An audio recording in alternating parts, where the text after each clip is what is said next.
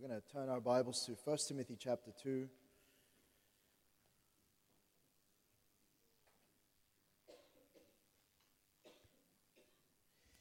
we'll get into our series here on Authentic Church. And last time we were here, we finished chapter 1 and just made some comments there about just some of the negative examples that Paul was warning the church about. And he named them because evidently they were known in the church. And so now he's going to move from that, and Paul is now going to start to address the church directly. And we're just going to read verses 1 to 8 here of chapter 2. And let's begin reading in verse 1. I exhort therefore that first of all, supplications, prayers, intercessions, and giving of thanks be made for all men, for kings and for all that are in authority, that we may lead a quiet and peaceable life in all godliness and honesty. For this is good and acceptable in the sight of God our Savior, who will have all men to be saved and come unto the knowledge of the truth. For there is one God and one mediator between God and men, the man Christ Jesus, who gave himself a ransom for all, to be testified in due time. He says in verse 7, whereunto I am ordained a preacher and an apostle. I speak the truth in Christ and lie not, a teacher of the Gentiles in faith and verity.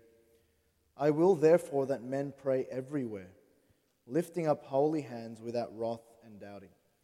And so he's going to begin here now to address some matters directly to the church, and really he moves from chapter 1 from addressing Timothy to addressing the body as a whole. And so Paul moves from addressing the need to teach sound doctrine and holding on to the faith to how sound doctrine should be lived out and how faith has to be communicated. And so in the next few chapters, Paul will give instruction to the church about how sound words look like when painted onto the canvas of one's life, onto the canvas of the church. And we mustn't forget here as we start off that authentic faith isn't something that's just taught. It has to be lived. And authenticity doesn't come just in a written guarantee, but as a tangible outworking in one's life. And so in chapters 2 and 3, he's going to speak about specific things, but from the very outset of our faith as Christians, that term Christian means little Christs. And it wasn't so much that we just spoke what Christ spoke. No, we acted like Christ acted. All right, the early believers were not only speaking about Christ as truth, but living like Christ is the truth. And so there was an outworking, and I think Brother EJ already mentioned it earlier. He says in James 1:22, be ye doers of the word and not hearers only. He says, deceiving your own selves. And so even as he begins to address the whole matter of sound doctrine to the church and following after those sound words, he's going to give specific instructions about how to do that, how to live that out. And so in the next few chapters, Paul's going to instruct on prayer, and we're going to start there. He's going to see the role. We're going to see the role of women in the church, the qualifications of a pastor, the qualifications of a deacon, the condition of the world in the latter times, and then later on we're going to see some relationship advice within the church. But all of these, if you note it, they're all practical. Okay, they're all outworking. They're all visible things that we see, and really that's the thing that Paul's going to address in the next couple of chapters. All right, so we're going to go to the Lord in prayer, and then we'll get into the chapter this evening. Let's pray. Father God, we come before you and thank you again, Lord, for your mercies unto us. Thank you, dear God, that we can attend tonight and just be part of our gathering together. And Lord, we are indeed in need of you, understanding, dear Lord, that these things are spiritual and cannot be discerned otherwise. And Father, I pray that you would help us to make application to our lives. And Lord, we understand, dear God, that your desire for us is not only to be hearers of the word, but doers of it. And so I pray that we would make application, that we would find a practical way to instill this in our lives. And I pray that you'd enable us to understand and to learn. And Lord, we just ask for your blessing and honor, that we might honor you in all things, and particularly as we open your word tonight. And we pray and ask these things in Christ's most precious, holy, wonderful name. Amen. And we're gonna speak about making prayer a priority. And it was a blessing the other night for those of you who were able to make it on Friday night. We had just a sweet time of prayer here at the church. It's absolutely it was a great time together as we just prayed for several things. But I want to note here in verses 1 to 8, Paul is now going to start to exhort us to prioritize this thing of prayer as a church. And Paul starts his general instruction really with the need for the Christian to pray. And I know that Martin Luther said this: "I have so much to do that I shall spend the first 3 hours in prayer." And I think we understand that prayer is important. I think that as a church, and even by personal testimony, that we understand what prayer is and what it's about. But I think it would be amiss to us for us tonight to just skip through these and not look at it in detail, because I think if you would agree with me tonight, I think many of us would admit that one of the areas that we just need a constant reminder and exhortation about is this matter of prayer. Because prayer isn't just a prayer time. It's not just a creed that we hold on to. It's not just something that sounds like a great idea. No, we understand that prayer is a need, and prayer is important. That prayer is something that God desires of us. And so often in our busy lives, our communication with God tends to be undervalued and then therefore neglected. I think oftentimes we find other means, and we try to prioritize other things in our lives, when we're going to understand here that Paul could have started his exhortation to this church as a whole with anything. He could have started it under the inspiration of the Spirit of God. And really then, as we understand that, by extension, the Spirit of God could have exhorted us to prioritize some other things. And yet he starts off with prayer. He could have said, go and evangelize. He could have said, make sure that you take pity on the poor, or make sure you do your alms and all of that. But he said this first of all. He says, "I exhort therefore that first of all." And then he's going to go and use some words to describe this thing of prayer in our lives. And so often, again, in our busy lives, we neglect prayer. It's something that we do that is spiritual, that our flesh so often fights against. You know why it's so hard to get up in the morning sometimes when we know we ought to pray? Because our flesh doesn't like it. You know why it is that when we're going through a situation in our lives and we know that our first port of call ought to be to pray? You know why we try to solve it other ways? It's because our flesh fights it. Because it just so goes against the nature, this carnal nature that we still have. And so often it's that prayer and that mode of prayer that we neglect. And yet we see here, "I exhort therefore that first of all." So this is Paul re-emphasizing and emphasizing to the church that this thing of prayer needs to be priority. This needs to be first of all. This is Paul's first positive instruction to Timothy, and it's its matter of prayer. You understand? Again, the Spirit of God could have inspired Paul to write anything else that is good. He could have. But the Holy Spirit chose to start here, prayer. And you know, I think sometimes we hear messages about prayer, and it's not one of those things that we tend to be very excited about all of a sudden.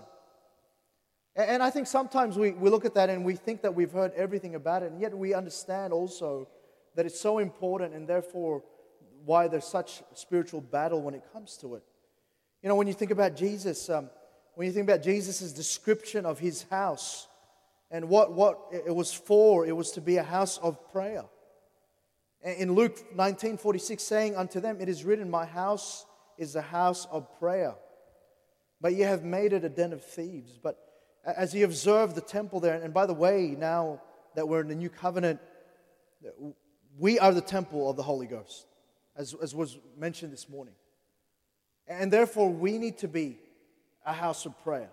We need to be people of prayer. We also note that out of all the things that the disciples wanted to learn from Christ, it was this matter of prayer. We know in Luke 11:1, and it came to pass that as he was praying in a certain place, and this is Jesus, when he ceased, one of his disciples said unto him, Lord, teach us to pray.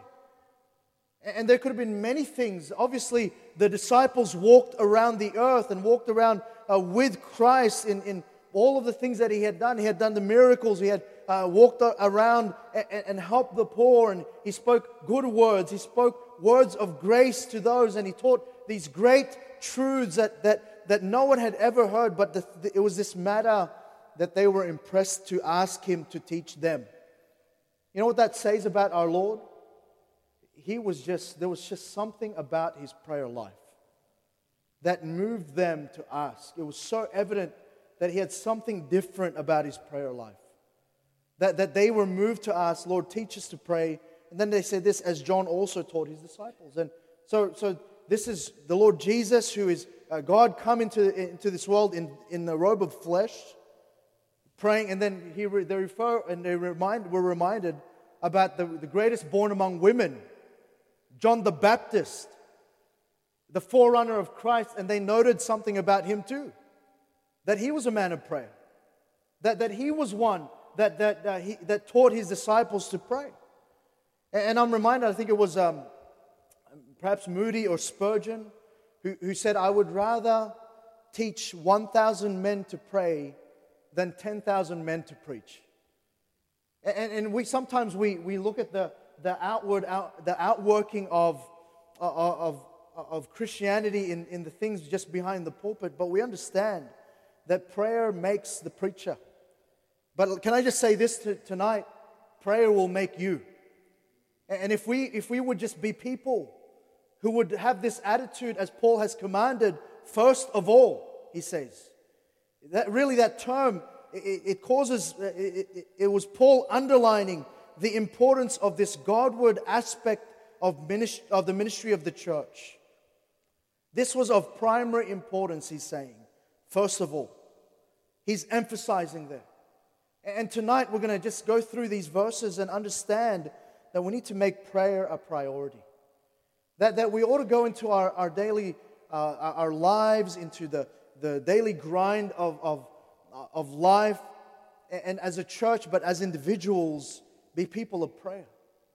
That as a church, we would never lose that sense that we ought to be praying together, that prayer ought to be made for some things and for some ones, and that we as a church, we understand the importance and in fact the priority of prayer. And so let's see here a couple of things first, a couple of descriptors of our prayer. And he uses some words here that are really just synonyms of prayer, but they describe different aspects of it. So first of all, he says that first of all, supplications. So supplications is this. This is the kind of prayer that's asking God for something specific. Okay, that's what supplications are. These are petitions that have our personal needs in view. And so he says, make sure you ask in supplication. I think of Philippians 4:6, be careful for nothing, but in everything by prayer and supplication. But note this, with thanksgiving, let your requests be made known unto God. You know, we often think, we often teach our children, don't we, that you can pray for anything. That God hears your prayers no matter how small or how big. God, he says, let your request be made known. And that's what supplications are about. It's specific prayer. It's those things that we just ask for God, those things that are inside us, that well up, that are personal needs. And he's saying, let your request be made known. And it's this matter of supplication. But I want you to note there in Philippians 4:6 that it isn't an ungrateful prayer of complaint. It's not driven from a motive of complaint. We're not just asking supplication from God from a motive of complaining to Him like we're just inconvenienced. No, this is a humble cry for our needs because we understand that we have a caring Heavenly Father. It's this mode of prayer with thanksgiving, he's saying. And understanding that we ought to have a right heart in supplication. And so it's a kind of prayer that's asking God for something specific. But then he says this, prayers. And prayers is the next word. It says in chapter 2, verse 1, if we're lost already, all right? But this is prayers in the sense of our petitioning, but more with the thought of our Almighty God. So prayers here is an awareness of God's power and then an emphasis on a personal devotion. It's an understanding that when we make requests, we're not just praying to our Heavenly Father, we're praying to an Almighty God who is able, who is almighty, who is the creator of all things. And we think about Hebrews 11:6 where the Bible tells us, but without faith it is impossible to please Him. For he that cometh to God must believe that He is, and that He is a rewarder of them that diligently seek Him. And so this thing of prayers here, so he says, therefore that first of all, supplications, prayers. And this is about that sense of our petitioning to an almighty God. Sometimes when we pray as if everything's too hard for God. Later on, and we're going to see this, we're going to turn there, but it says that we might boldly come before the throne of grace. You know why we can boldly come? One, because we understand that He's given us free access through Christ. But we can boldly come because we have an almighty God. Nothing's too hard for God. Sometimes we go, in this matter of asking, of praying, we're almost apologetic for coming to Him. We're almost like, I don't want to bother you, but, I don't know if you're able to do this, but, and I understand that sometimes in our own minds, because we're limited, because we can't completely fathom it, that sometimes when things come out of our mouths that seem too good or too big, that we sort of go, ooh, I'm not sure God can do that. But we're only ever viewing that from our view. So prayers here is giving our prayers for God's view, for that He's almighty. And I think tonight we don't really know how prayer works. But we do know prayer does work. And how is it that when we pray, God hears? And all of that. But this is prayer's understanding who God is. This is when we speak to Him and we know who He is. And so that's prayers. And then notice the next thing. He says intercessions and then, prayers, and then he says this, intercessions. So intercessions, this is prayers that we give to God on behalf of others. All right, so it's good to pray for others, isn't it? It's got the idea that we speak to God in our closeness with Him. And we pray on another's behalf because they don't have that closeness. And so it takes for granted a little bit that we are close to God in our communion with Him.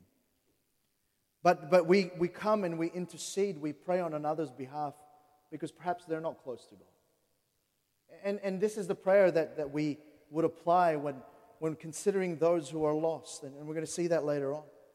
You know why we have to pray for the lost? Because they can't go to God. Because they can't themselves. We must. Because we have access to God. Those of us who are saved. That's why it's a good thing for us to pray for the lost. Maybe you have a friend or a relative who's backslid, who's just away from God, and that they might be saved, but they're not walking with God. That's why it's a prayer of intercession then. Because perhaps they're just not close to God like you are close to God. And so it's like, it's got the idea of kids. Children asking for their friends. Have your kids ever set you up? They sort of go, oh, we want to go to Macca's tonight and we've been invited, and they're really asking for their friends' behalf and vice versa. Our kids' friends do that to us all the time, right? And we always fall for it. But the reason why they even have a voice with us is because we have a closeness. We have a closeness that we'll listen. Whereas, if a random child just asks us, we'll just be like, no, And yet, God says, you ought to intercede on behalf. You ought to ask on behalf of others. And there's several examples of this. We think about Moses, really. If you go to Exodus chapter 32. Exodus chapter 32. And look at verses 31 to 32. And Moses, he was the meekest man on earth. And so many times when he was trying to lead the people of Israel, they just complained and rebelled and all of that. And yet Moses, over and over again, he was a faithful intercessor. There were many times where God was not pleased with his own people, but Moses, the Bible tells us, was a friend of God. Moses, God spoke to him like a friend speaks to a friend, face to face. And so here Moses in verse 31, chapter 32, verse 31, and Moses returned unto the Lord and said, oh, this people have sinned a great sin and have made them gods of gold. Yet now, if thou wilt forgive their sin. You know what? They didn't think to ask for forgiveness, but Moses thought to ask for forgiveness for them. He says, thou wilt forgive their sin. And then notice what he says, if not, blot me, I pray thee, out of thy book, which thou hast written. And he's saying, I care for them so much. I'm gonna put myself in between you and them. And I think about even the Spirit of God in Romans 8:27. And he that searcheth the hearts knoweth what is the mind of the Spirit, because he maketh intercession for the saints according to the will of God. Sometimes we don't know what to pray. We're so burdened. We're so even distressed. We're so heartbroken about something or someone. We just don't even know. And it's that context of groanings that can't be uttered. But you know who intercedes there? The Spirit of God. The Spirit of God. We think about the Son, our Savior, in Hebrews 7:25. Wherefore he is able also to save them to the uttermost that come unto God by him, seeing he ever liveth to make intercession for them. And even tonight, church, as we consider our Savior who's making intercession for us, he's filled that void. He's filled that gap between us and our Almighty God, and only through him, our faithful intercessor. And it's a privilege, church. It's the privilege of God's children to draw near to their Heavenly Father, to converse familiarly with him about others. That's why we ought to pray. E.M. Bound said this, talking to men for God is a great thing, but talking to God for men is greater still. He will never talk well and with real success to men for God who has not learned well how to talk to God for men. And what he was saying there was he can't be a faithful witness if he doesn't first know how to talk to God for those men, for those people he's trying to lead, for those people that he's trying to witness to and try to evangelize. And he's saying it'd be better for us to spend some time knowing and learning how to talk to God for those men, for those people. Sometimes here's what we think. Sometimes we just rush into something and think, we're just gonna do this thing without asking. And yet, even the Bible tells us in Proverbs chapter 3 that we have to acknowledge him in all his ways. And we are to acknowledge and we are to learn, and this is the part of intercession. I wonder if we're interceding. I wonder if in our prayers we're interceding on behalf of others. I wonder, are we in our supplications, in our prayers even, if we're interceding? But then he also says this, giving of thanks. So part of it, go back to 1 Timothy chapter 2. He says, and giving of thanks. So this is obviously a prayer that expresses gratitude. And again, it goes with Philippians 4:6, with your prayers and supplications with thanksgiving. And God loves thankfulness. You know, I'm going to refer to this later on, but we had a time in our parliament earlier this week. And we prayed there, and, you know, we prayed over names that weren't always familiar to us. But we were able to get photos, so each name had a photo next to it, so we could at least put a face to that name. But, you know, sometimes as we think about even there's some sides of politics, we sort of tend to then go into this mode of complaining about that. And we're praying, Lord, get them right, and all of that's good, you know, and make sure that you're praying for them to be saved, and we'll see that later on. But sometimes we forget to thank God for them who really have given up a portion of their lives to serve the Australian public. It's still service. And it was difficult at times to say thanks, but you know what? He commands us, and giving thanks. And here's why it'll make sense here. See, sometimes we forget that prayer isn't just a complaint line. You know what we tend to do? We tend to complain in our prayer. That's really, in our asking, we're really complaining. You know, sometimes we're asking because we don't have that. Because we don't have this. And sometimes it's just a complaint line. And you know, what I'm saying is we are to show gratitude in prayer. When was it that we ever started or really just focused on just giving thanks? Giving thanks. But that's part of prayer. He says here, and giving thanks.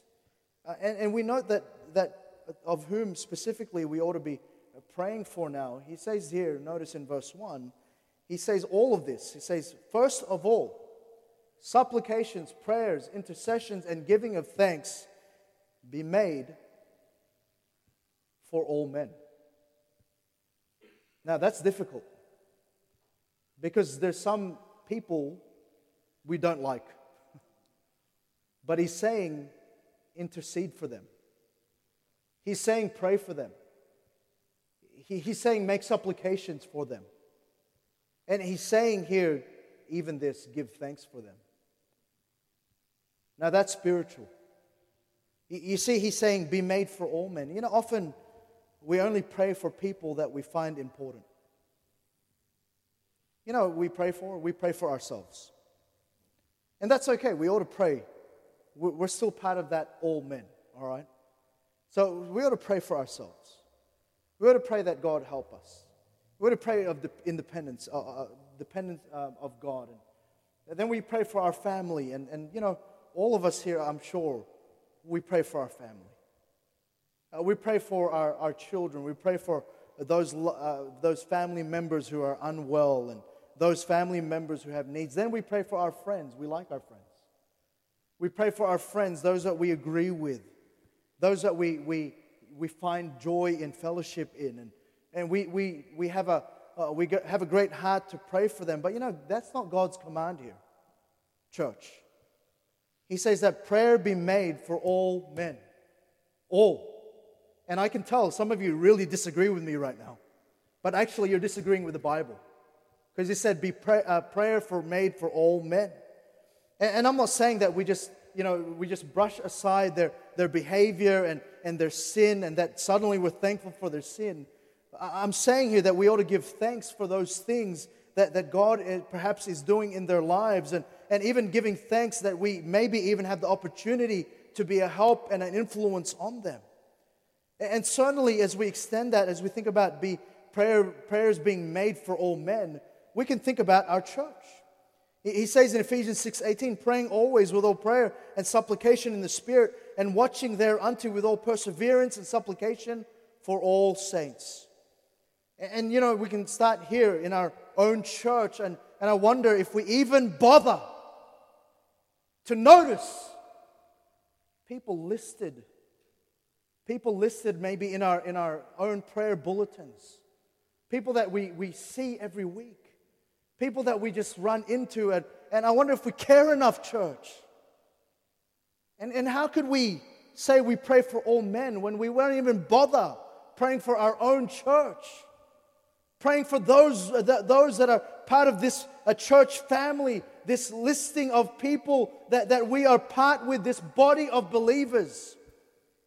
And we sort of look at that and we go, oh, we don't know them, so we can't really say anything. Well, have you even tried? Have we even tried to get to know them? Have we even said hello? Or have we judged them? Or have we seen them a certain way and suddenly they're off our prayer list? Say, listen, you're disobedient. He said, prayers be made for all men. All. And we don't have to be Greek scholars tonight to know what all means. All means all. All right? Means everyone. And he's saying there, prayers be made for all men. And maybe as you've observed their lives, maybe they're not living right. Hey, at least pray that they would get a hold of God. That somehow they would be obedient to God. That somehow they would respond to God. And sometimes here's our practice. We don't like that person, therefore we don't pray for them. Listen, that's wrong. He's saying prayer be made for all men. And then we extend there. I wonder if we even know other churches around us, other saints that we might know. And I wonder if we think about. I think about the state of Christendom today, and I wonder if we just would pray for different churches and for different pastors around, and we just pray that God would work in their lives. I think about Samuel, who to the nation of Israel said this in 1 Samuel 12:23-24. Moreover, as for me, God forbid that I should sin against the Lord in ceasing to pray for you, but I will teach you the good and the right way. Only fear the Lord and serve Him in truth with all your heart. For consider how great things He hath done for you. And you know who He was speaking to? He was speaking about the nation. And there's many, many things about our nation and many types of peoples that we don't agree with. But I wonder if we would even bother to pray for our nation. You hear sometimes a mentality, well, Australia's got everything, why should we pray? Listen, we need to pray for our nation. There's still people who need the Lord. There's still people who have never heard. There's still people that might come across our way that we can be a help and an influence. And again, can I reiterate tonight, all means all. And that means praying for people everywhere. And why don't we consider even the different nations around the world? And on Friday night, we specifically just spoke about some countries in the South Pacific region, some in the 1040 region, and I know many of you who stayed right up to there prayed through that list and just thought about the people and thought about not just the multitudes but the individuals that make that multitude. And on this side of heaven you may never meet them and may never have an opportunity to even travel to their locale. But listen, there's still souls. There's still people that God loves. There's still people out there who are hurting, who are desperate, who may never even have a gospel witness in their area. And yet God tells us to pray, therefore, laborers to go into that harvest. And sometimes we're so cold in our prayer life that we won't care for those that we cannot see, that we cannot know. And we're so busy and we're so selfish just praying for our own needs. And there's people out there who need the Lord and will never even breathe a syllable of their nation's name. And I understand we can never get a roll call. And we would run out of time in our lives to name every name, even if we knew them. But God commanded us to make prayer for all men. He's saying all men. He's going to get specific here because He wants us not to miss this. All. But then He says this, not only, and here we're speaking about the beneficiaries of our prayers. Our prayers ought to benefit all men. We ought to pray for them. But then He says in verse 2, He says for kings, and for all that are in authority. And so he says for kings and for all, really speaking about government here. We're commanded to pray for those in government and authority. And bear in mind the historical context here. Paul had a mind of writing this just thinking about the fact that, he lived in a time where Nero ruled. Now, if you know anything about Nero, he was a wicked, wicked emperor. The history books, they questioned even his sanity. He was crazy. And he burned Rome. And he hated. He was on a rampage against the church. He would persecute Christians, make a spectacle of them, made human candles of Christians. That was the government. Now, aren't you glad that we don't have a government like that? But that's the context, and he's saying this. So think about how weighty it is then for him to go to the church, make supplications, make prayers, make intercession, and giving thanks for all men and for kings. When he said for kings, he was thinking Nero. He was thinking that emperor that's so wicked, you need to pray for him. And listen, we live in Australia and we don't have a Nero. Right, some of you think he's just as bad as Nero, but you haven't read your history books. But we might complain, and we might just disagree outright with our government, but God has commanded us to pray. He's commanded us to pray.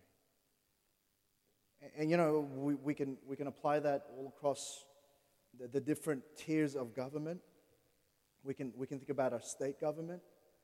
We can think about our local government.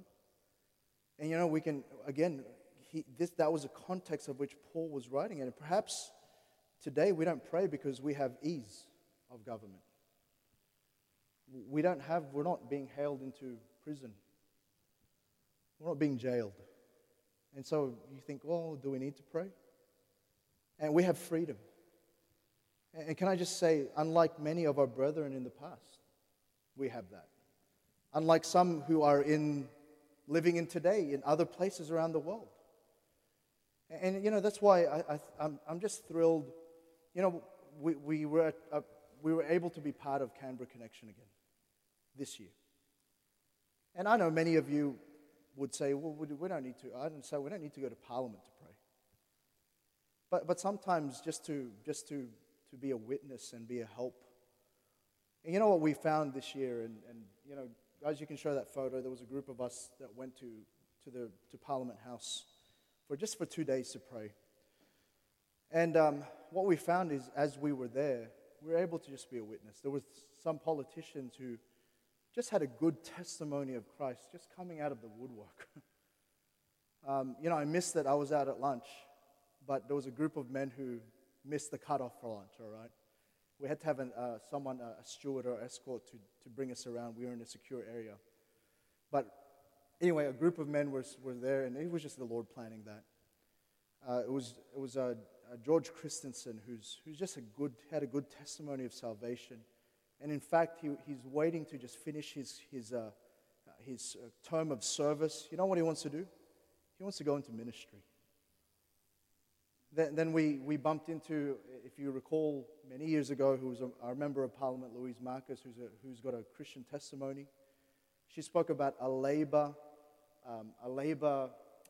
member of Parliament who was a Christian, whom she had prayed with, was part of a prayer group inside the halls of our Parliament. That was a blessing. And you know what they said over and over again? We need you to pray. We need you to pray. We need you to pray for us. There's sometimes we want to stand and we have to have wisdom about what we do there. And they're asking, please pray for us. Please pray. And we got some insight on some of the other things. Did you know that they're trying to pass a bill to just take away the opening prayer of Parliament during sitting week? And that just got passed this week. The euthanasia debate, that's raging. And they're saying, can you pray for that? We're trying to hold the line. And I'm saying those things matter, right? And they're saying pray. And we were able to just go in there. And I understand we don't have to be in Parliament, but do you pray for your government, those who are in authority? Those who are in leadership, do you pray for them? The Bible tells us righteousness exalteth a nation, but sin is a reproach to any people. And if we don't pray, if we won't be a conscience in our community that way, who will, church? Who will? Are we just going to, sometimes we're so idle, we just go through life like we can't affect as God's people the course of our nation, the course of our community. And we ought to pray. I wonder if you even know who your local member of Parliament is. Do you pray for them?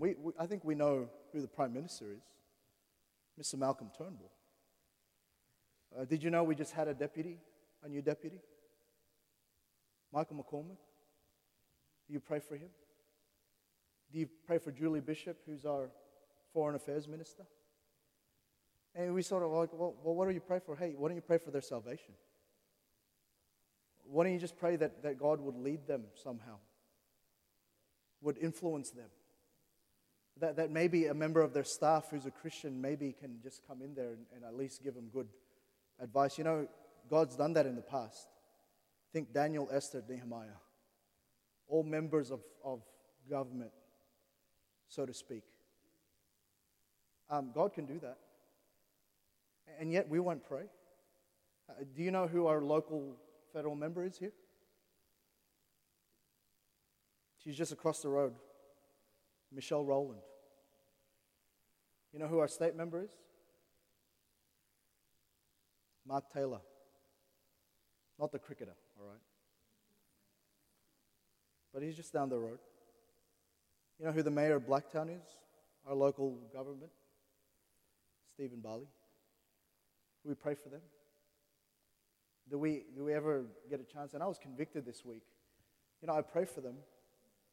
But the thing is communicate that. And I'm going to try to write them letters and write them, and not just to lobby or anything like, just so they know we're praying. That this church in Seven Hills, we're just praying. And I think we ought to just have that mentality, and we ought to know. We ought to know our government officials. We ought to pray for their salvation. We ought to ask God for wisdom in how they're going to administer the law. And I think, church, can I just be honest with you? I believe this is an area we need to purpose in order for it to happen. Don't just think, oh, that's great, you guys got to go. Listen, it ought to be part of it. We're commanded to. He says, for kings and for all that are in authority. And then he says, here's a motivation. And I'll finish with this, a motivation of our prayer. And so those are the beneficiaries for all men, for kings and for all that are in authority. And can I just, before we get into it, one of the things we forget, and I was speaking to my dad who had come for the first time this year. One of the things that we forget is the great cost and burden that members of parliament and senators and all of that have on their families. They're away. They're serving us, the Australian public. And maybe some of them that's no longer their intention, but we'd like to think that's how they started, and maybe the majority of them keep that. But if you just sit with them and you just ask what to pray for, you know what they always say? Pray for my family. Pray for them. And all of us here would want that, wouldn't we? And God's saying, pray for those who are in authority, those kings and all that are in authority. And he's saying that pray for them. They ought to be a beneficiary of our prayer. Then he says in verse 2, he says that we may lead a quiet and peaceable life in all godliness and honesty. Here's the motivations of our prayer. We see these in chapter 2, verses 2, 3, and 4. And we have some motivations to pray, church. And that is, if we don't pray, then these perhaps won't come to be. Or if they are, they may cease. And God is giving us a window into what we are aiming for when we pray. All right, so He's saying pray. Why? So that we may lead, firstly, a quiet and peaceable life in all godliness and honesty. I'm just going to call this the good life. All right, that's my definition because it's the Bible definition. You know, you might think good life means this amount in the bank and all of that. No, just say, He's saying a quiet and peaceable life with all godliness and honesty. And He's saying, if we pray, this would be, and again, the ability, church, listen, our ability to live a quiet and peaceful life without unrest, with order. You know, you're going to wake up tomorrow and Australia will be, we have traffic and all of that, but it'll still be, you know, we're probably not going to have militia running the streets. We're probably not going to have, you know, gangs knock on our door and hailing us out. We probably won't. And I understand there's still crime. You know, there's no human government that's perfect. You know why? Because humans are involved. But we can pray so that we can have a good life. Quiet and peaceable, He says, and so that we can live in all godliness. You know, the reason why we can live godly, we can follow God, is because we have stable government. Because we have the freedom to speak, to worship. And He's saying, pray, because that's what will be the result. Pray, because then you have that. You can live in godliness, and then He says in honesty. And it's this, you know, we just want to make an honest living. We just want to be you know, we just want to have that freedom to do that. And He's saying the result or the motivation to pray is this, that you can have a good life. Quiet and peaceable in all godliness and honesty. But then also in verse 3, He says, for this is good and acceptable in the sight of God our Savior. And He's going to go on and He's going to speak about the gospel being proclaimed. But that's a transitionary verse. So He's speaking about what was past and what is to come. So just the fact that we are going to pray, and here's what I'm saying is the motivation to pray is this: it just pleases God. Our God is pleased. Do you want to please God tonight? Well, we want to please Him. And so He's saying pray. So when we pray for all men, when we pray for the government and all that are in authority, God is pleased with us. God is pleased with that. But then He goes on and He says in verse 4, then He says, who will have all men? So He's speaking about God. Who will have all men to be saved? So there it goes. It's not limited atonement, all right? Everyone, anyone can get saved. And He says, who would have all men? You know why He says pray for all men? Because He would have all men to be saved. He says there would have all men to be saved and come unto the knowledge of the truth. You know, there's still people out in the world today, even in our own nation, who don't know the truth. And He's saying part of the motivation of your prayer is because God wants all men to be saved. God wants all men to know the truth. And here's lastly, as we think about the motivation to pray, the outworking of that is this: the gospel can be proclaimed.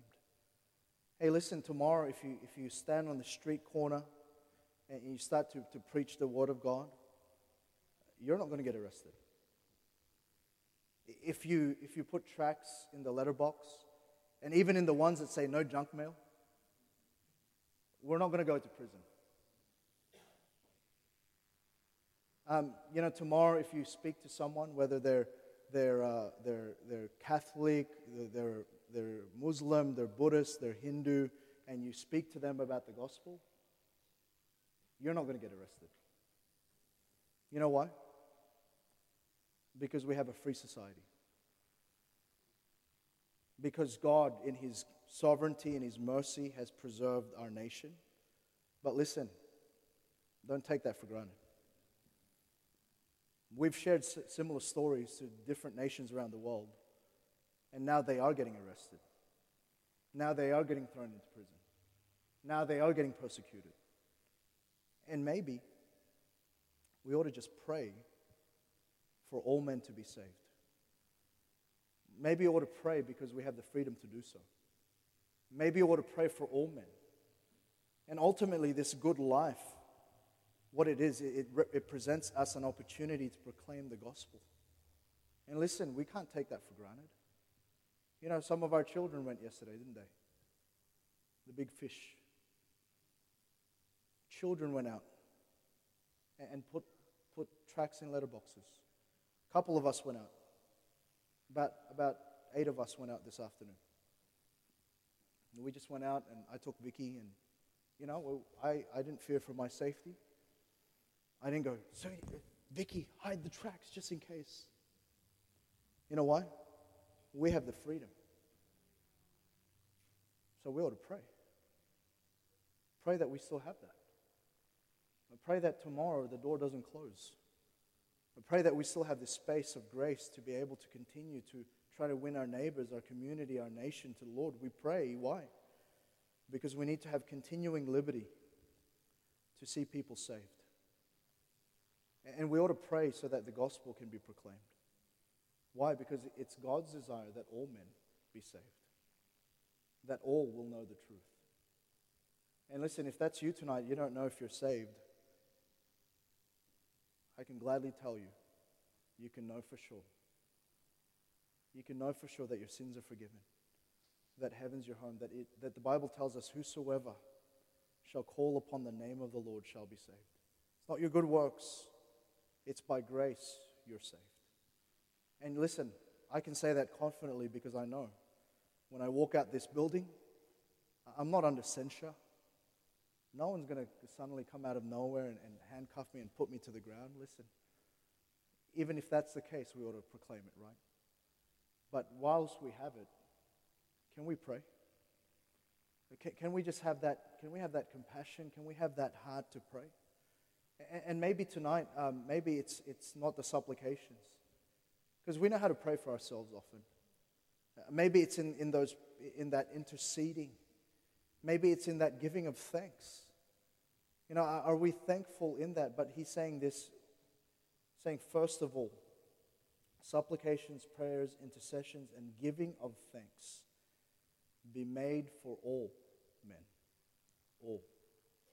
And I wonder if we take the time, you know, if you, many times on a I Love Australia Sunday, we've given out a list of members of parliament, and I wonder if we've thought through them. I wonder if we've mentioned them, because he told us, pray for kings and all that are in authority.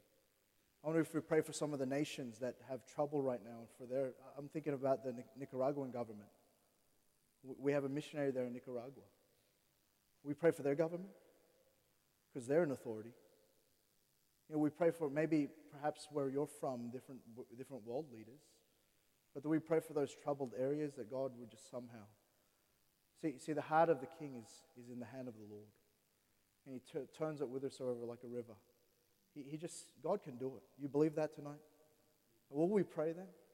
You know, too many times we move into our day and we forget the first of alls of the Christian life. He says, first of all, supplication, prayers, intercession, and giving of thanks be made for all men. All right, let's pray.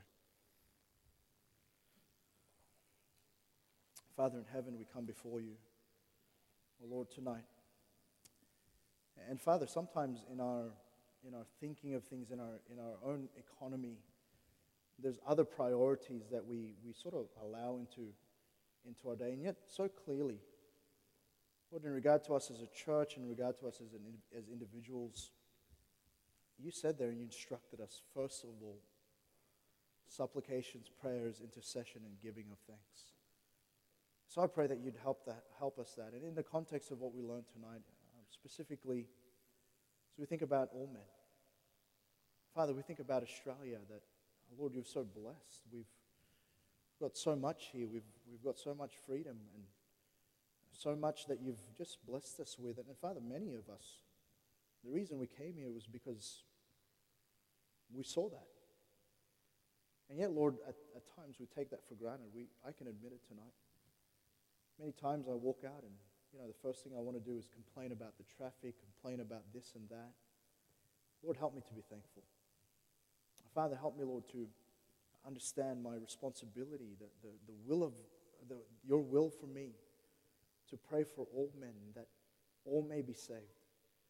And Father, I pray that we just go into the week with a renewed vigor to pray, with a renewed passion to just be people of prayer. Lord, we pray because we have an almighty God in you. We pray because we have a caring Heavenly Father that knows us, that knows our needs.